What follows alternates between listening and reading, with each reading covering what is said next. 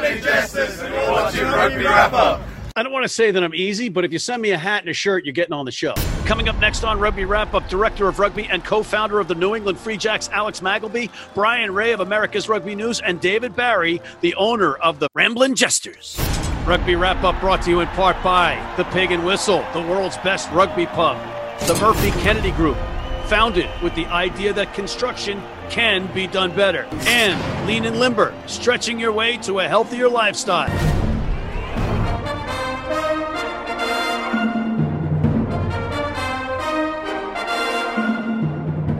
Hey, everybody, and welcome back to Rugby Wrap-Up. Matt McCarthy in Midtown Manhattan talking rugby. Thanks for tuning in, and thanks to our guests today. My good friend, Mr. Brian Ray of America's Rugby News, calling in from Nova Scotia, and Mr. Alexander Magleby, the co-founder and director of rugby of the New England Free Jacks and USA Rugby legend. Thank you, gentlemen. Let's welcome Mr. Magleby first. Alex, how are you? I'm doing very well, Matt. Brian, how jealous are you of that shirt that he is wearing? I got this. I was just going to say I came woefully underprepared to deal with the unbelievable shirt we've got, Alex, there. And I have to say that the Eagle shirt, Kyle Sequeira, on are just shining through the screen from your chest there, Matt. What? What? The Kyle is the Eagle's truly glorious. And so now at least he can do us. You know, I wasn't going to do a show this week. I was going to take the week off and collect my marbles, but I got a package from the Free Jacks, and I know that we just had your fellow co-owner and chairman of the board of directors, Eric Anderson, on last week. But when you send me this shirt, this hat, and some Free Jacks IPA, ladies and gentlemen, this is the formula to get on Rugby Wrap-Up. I don't care. This is it right here. Simple. Cool shirt, great hat, bald guy, and beer. Irish guy. How you doing? Here's to the Free Jacks. How do you like the Free Jacks IPA? It's Strata hops. I love it. Let's get down to the nitty-gritty. And we do have a surprise guest that you are or have worked with in the past that's going to come on in just minutes. He's in our waiting room right now. But, Alex, just a quick note. I want to say that you have Justin Johnson, Jack Miller, Tom Brusati, Spencer Kruger.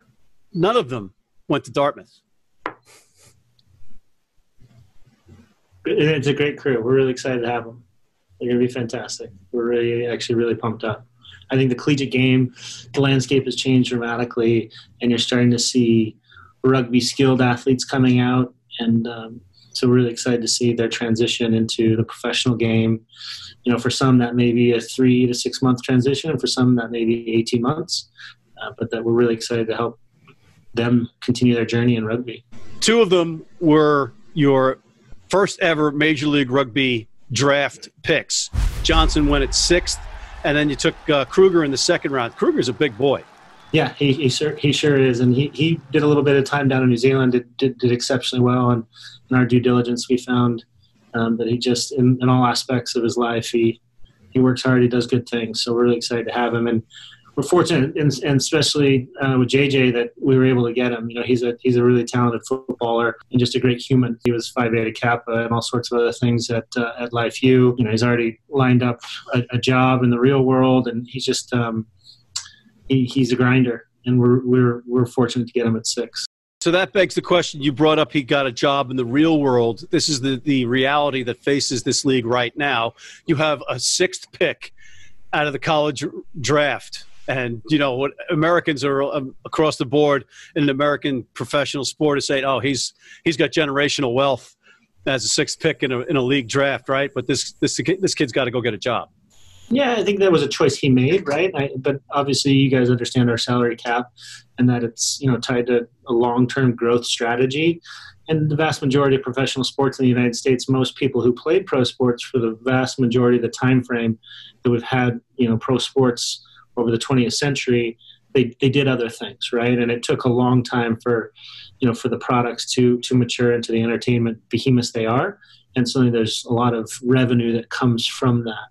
And we're really just starting this journey, and we want to make sure we do it safely so that we're here in 100 years. And doing things safely is the trend, obviously, because we're under this pandemic or under the bubble that is the pandemic. But I'm just noticing you guys are having summer camps.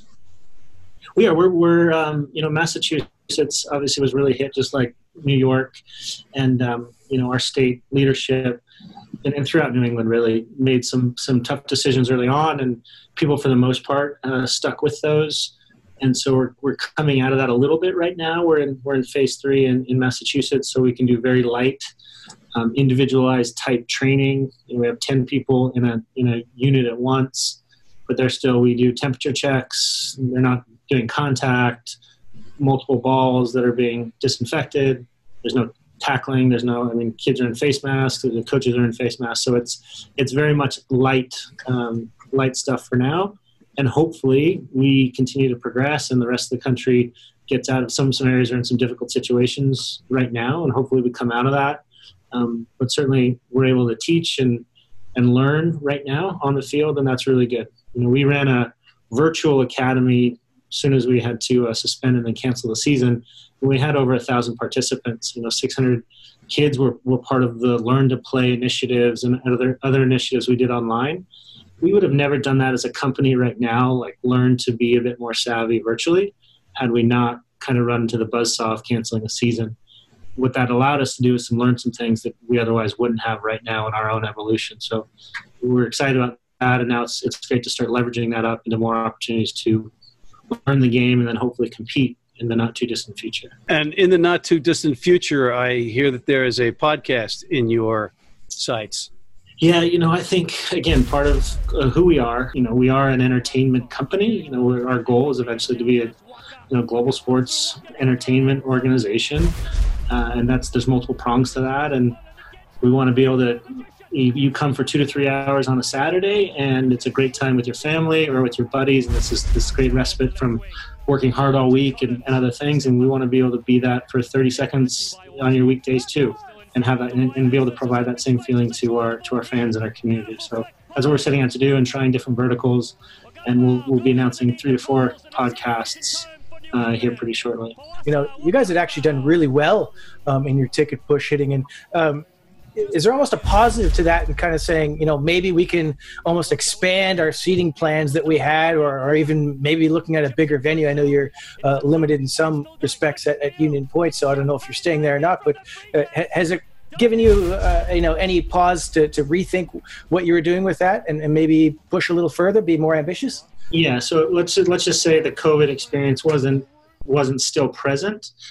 Certainly we would have plans to be able to continue to build. Of our 1,200 founding members, only 2 were in a position where they had to get a refund, and they're all moving on to 2021, which is fantastic, right? And that's a really good base to grow with, and I think that speaks volumes to not only our sport and what our region has wanted, and per capita, probably more rugby players than the rest of the country. A lot of universities play, and just very rich history of men's and women's rugby in New England.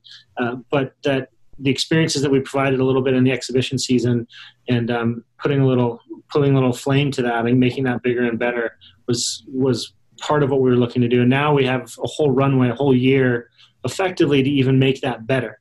Now, what I'm in the process of, and we just had a board meeting the other day, is, okay, let's look at all the possible iterations, right? So just competition, no attendance, right? How do we manage that? Okay, competition, but attendance may be like what the Patriots may end up doing this fall, 20% capacity. What is capacity? What is 20% then? Distancing, pods of 10 or less. How do you put the pods together? How do you treat your season ticket holders with the reverence they deserve for when they bought their tickets, and now that you may have to change seating. But right now the plan is to certainly keep the structure that we had built out and then actually augment that with some additional opportunities for different festival hangout type areas that we're really excited to build out. One of the kind of barbs fired by the Raptors when they announced their decision to pull out was that they felt MLR wasn't developing American players as much.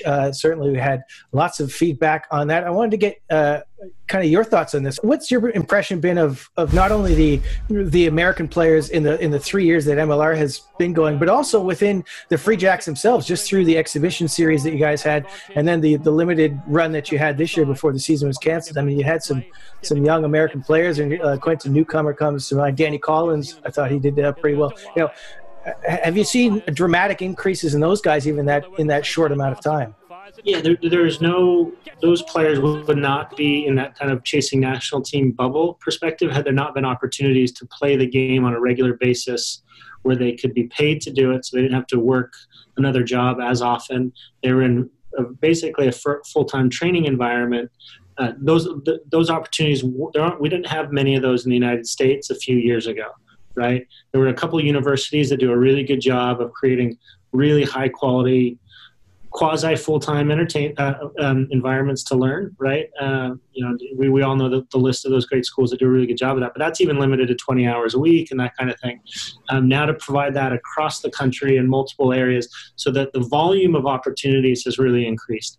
And once you increase the pool, it's opportunities for needles in the haystack to rise up, as opposed to trying to, perhaps that Olympic Commonwealth type model where let's find the best 17-year-old, invest in that 17-year-old, and let's really see them be, world champions at 23. That is a very hard equation to get right.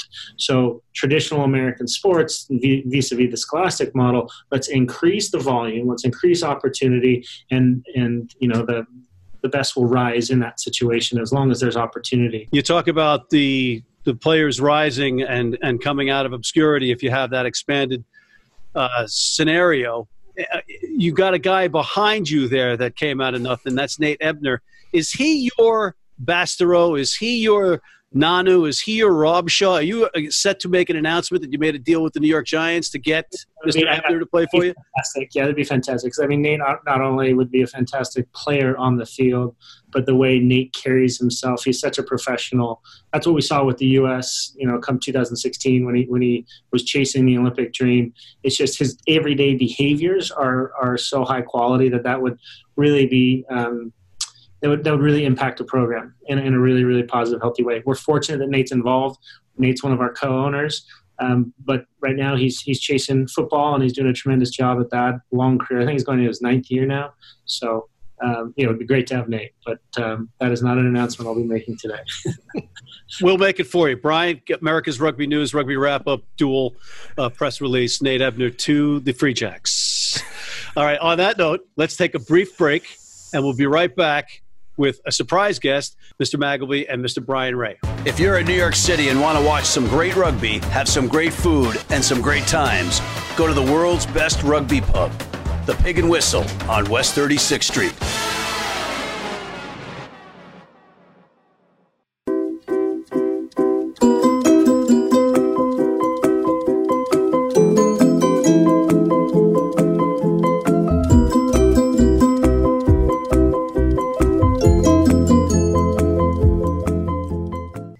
Back with Mr. Brian Ray of America's Rugby News up in Nova Scotia and Mr.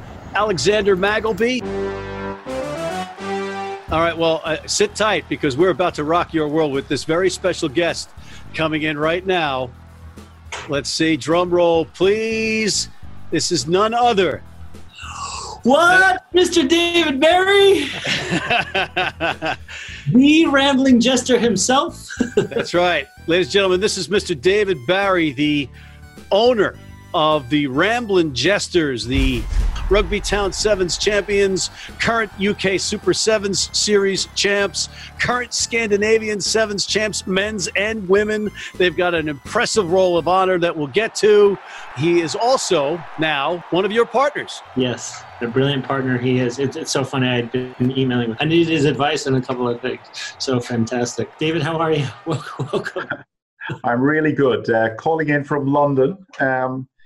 The country with the second worst death rate for COVID in the world at the moment, unfortunately. So, a lot of people might not know this. The Ramblin' Jesters and the New England Free Jacks have formed a partnership, and Mr. Barry is also now part of the ownership group.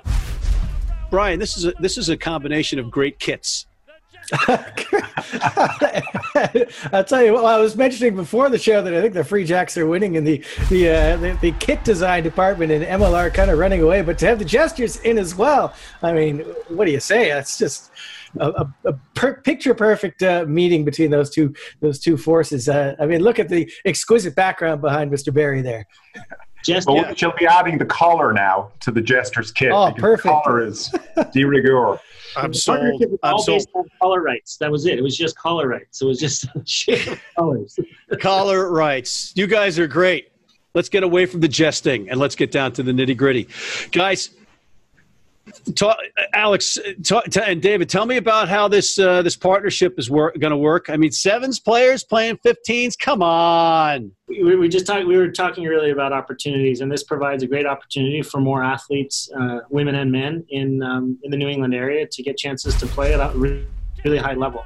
And the best coaches in the world are almost invariably other players, and to have the chance to be with a fantastic touring squad where you have some legitimately amazing players, and our budding players in New England to get a chance to compete in pressure-filled environments with significantly talented and experienced players is a big opportunity. So for us, from a New England side, was the really important piece to it. There's some massive quality at the Free Jacks as well. There are guys who played on the World Series as part of the squad. So I wouldn't say it was just a development opportunity for us. We were going to pick up some really hot talent. If it hadn't been for COVID, we would have gone back to Rugby Town Sevens to defend our championship with probably a new title, the Free Jack Jesters. And we would have probably had Bowden Waka and Douai and Warwick Lammert and a few others in that squad. Is the rumor accurate that you guys merged, Alex, that you reached out to the Jesters because of Greg O'Shea and his 1.1 million Instagram? 1.6 million Instagram followers. Back and I was like, that's fantastic. We need to figure out a way that where Free Jacks are supported on that medium. So that's. I was explaining to Matt that a Jesters player is the most popular rugby player in the world, which he couldn't believe, but indeed he is because he won Love Island. Would you have any interest in pushing the league towards some kind of a preseason? We've seen like the Super Sevens or the Premiership Sevens, that kind of thing. On MLR, maybe a tournament, maybe two, with the Rambling Jesters competing in that as well. Well, I think it's a fantastic idea. And can you imagine? Let's take it back to Glendale. They may have exited, but talk about the perfect neutral location for a sevens tournament in Rugby Town. And how cool it would be to get all of the 13, maybe 14 MLR teams involved. And having had a little bit of a chat with Mike Friday, we might sprinkle in some fairy dust and get the Eagles there as well. And imagine drafting the Eagles. So you I'll pick Perry Baker as pick 1, I'll pick Carlin Oz as pick 2. And sprinkle them among the teams. How cool would that be? I think there'd be real interest from NBC and ESPN and possibly even Sky Sports over here. It would be a fantastic showcase for the MLR. And also, I think sevens provides an incredible opportunity for players to build their skills. So sevens players playing 15s, of course, the best rugby players in the world are sevens players. But how would that jive with your Jesters being an official pathway to Ireland's rugby sevens team? So we are supportive of not just Ireland, but also the USA Eagles. We've had 5 or 6 of the Eagles play for us at various times this year, and we're going to give them some more opportunity. We've also given England some opportunity. Waiting to get a relationship with Canada, and we'll hopefully do that in due course. But we're multinational, and we'll jest anywhere. So you're equal opportunity jesters. You're right. Right up my alley. Brian, they've got the likes on their honor roll of Ellis Genge. Could he be – is this the breaking story that he is going to be on the Free Jacks? Yeah, we hear something's coming up pretty soon, August 1st, some kind of an announcement. Maybe Mr. Magleby could fill us in, but yeah, that would be quite something to see one of those guys in. coming over. You got some amazingly talented players. Is there one player who stuck out for you, David, over the years who's played for the Rambling Jesters, who's been kind of shining above the rest? His 4 sons. No. We had 3 players play in the World Cup this year, which was pretty cool. 2 English and 1 Samoan. And seeing guys go on to play 15s, we've got guys in the Premiership who started at 7s, we've got guys that said in the World Cup, and we've got American guys who've made it onto the Eagles after playing a few times. So it's very exciting, very interesting to see. I've had the pleasure of seeing the Jesters up close and personal a number of times, and there's always those explosive talents or blossoming talents, and it would be great to be able to get, as you say, that kind of working relationship with the Eagles. But getting back to that tournament idea, lawyers get involved in everything in our society and our societies respectively, across the pond here. How would that work in terms of, okay, an are these showcases before MLR matches, are you suggesting? Or would they have MLR players? I mean, I'm suggesting that it's a tournament that happens just prior. Most pre-seasons for the MLR kicks off in November. So I'm talking about something that happens in October. And it wouldn't be too difficult, I would have thought, to bring the start of the insurance period back to cover this program. 7s is far less physical and far less risky than 15. So I can't see a big problem there. I know that the US, it's quite difficult with issues like liability, but I wouldn't see the Jesters playing in it. It's a Free Jacks. It's the MLR team with the Eagles thrown in would be the concept. And maybe Canada as well. Canada could feature in that. It would be awesome. Matt, I think, remember, right, that provides quality entertainment. It's not a development tool, but in and of itself, it provides additional assets for, and I don't want to speak on behalf of my partners in MLR, but as a concept, that's fantastic, right? It's another opportunity for us to share our brands and bring our type of lifestyle entertainment to new fans, and continues to drive the calendar. I think also trying to draw in American fans. When you're sitting in a stand, it's very easy to understand 7s. The athleticism of the game, the speed of the game, it's really attractive and interesting. And to do it as a forerunner for the MLR season, I think you'll pull in some fans that'll stay with the MLR as it moves into its full season. So I think it's a great idea all around. And how about the World 7 Series calendar? Well, that's difficult. I think it's going to be decimated in this upcoming season. And I'm really concerned from a financial basis that many of the unions will withdraw support or the levels of support that they're currently providing for the 7s programs. The USA has the fantastic Golden Eagles supporting it. I think without it, it would struggle. Other nations will need to go that way. I've been talking in Ireland about maybe they need to develop their own brand of the Golden Eagles to really give some support to the 7s program. Have any teams reached out to the Ramblers and said, hey, we're going to have a shortage of fixtures and competitions in the build up to Tokyo next year. Can we maybe get some kind of a small mini series or even just competitive day of action or training or something with the Ramblers? There's a Super 7 series which happens over here, and most of the nations will put a development team into that. You generally won't see the World Series players, but you'll see the next tier of players. We also get some requests from the unions can you give this guy a chance? We'd like to see this guy play. Mike Friday has done that with me. He's kind of given me a couple of people to put in Rugby Town so you could take a look at them. That will always be an opportunity. But us running a tournament, I mean, it's a possibility. We might do that, but I don't see it in the immediate future just because of travel restrictions. Mags, what's it going to be like game day between Free Jacks and NOLA when Mr. Barry, your partner in rugby, has a son playing against him? Good question for David, right? It'll be a great game nonetheless. So we're excited for it. Well, my wife Maureen has said that under no circumstances is she cheering for the Free Jacks when they play NOLA. So the rest of the game she's fine. So does that open you to cheer for the Free Jacks? I'll be Switzerland. Yeah, cool.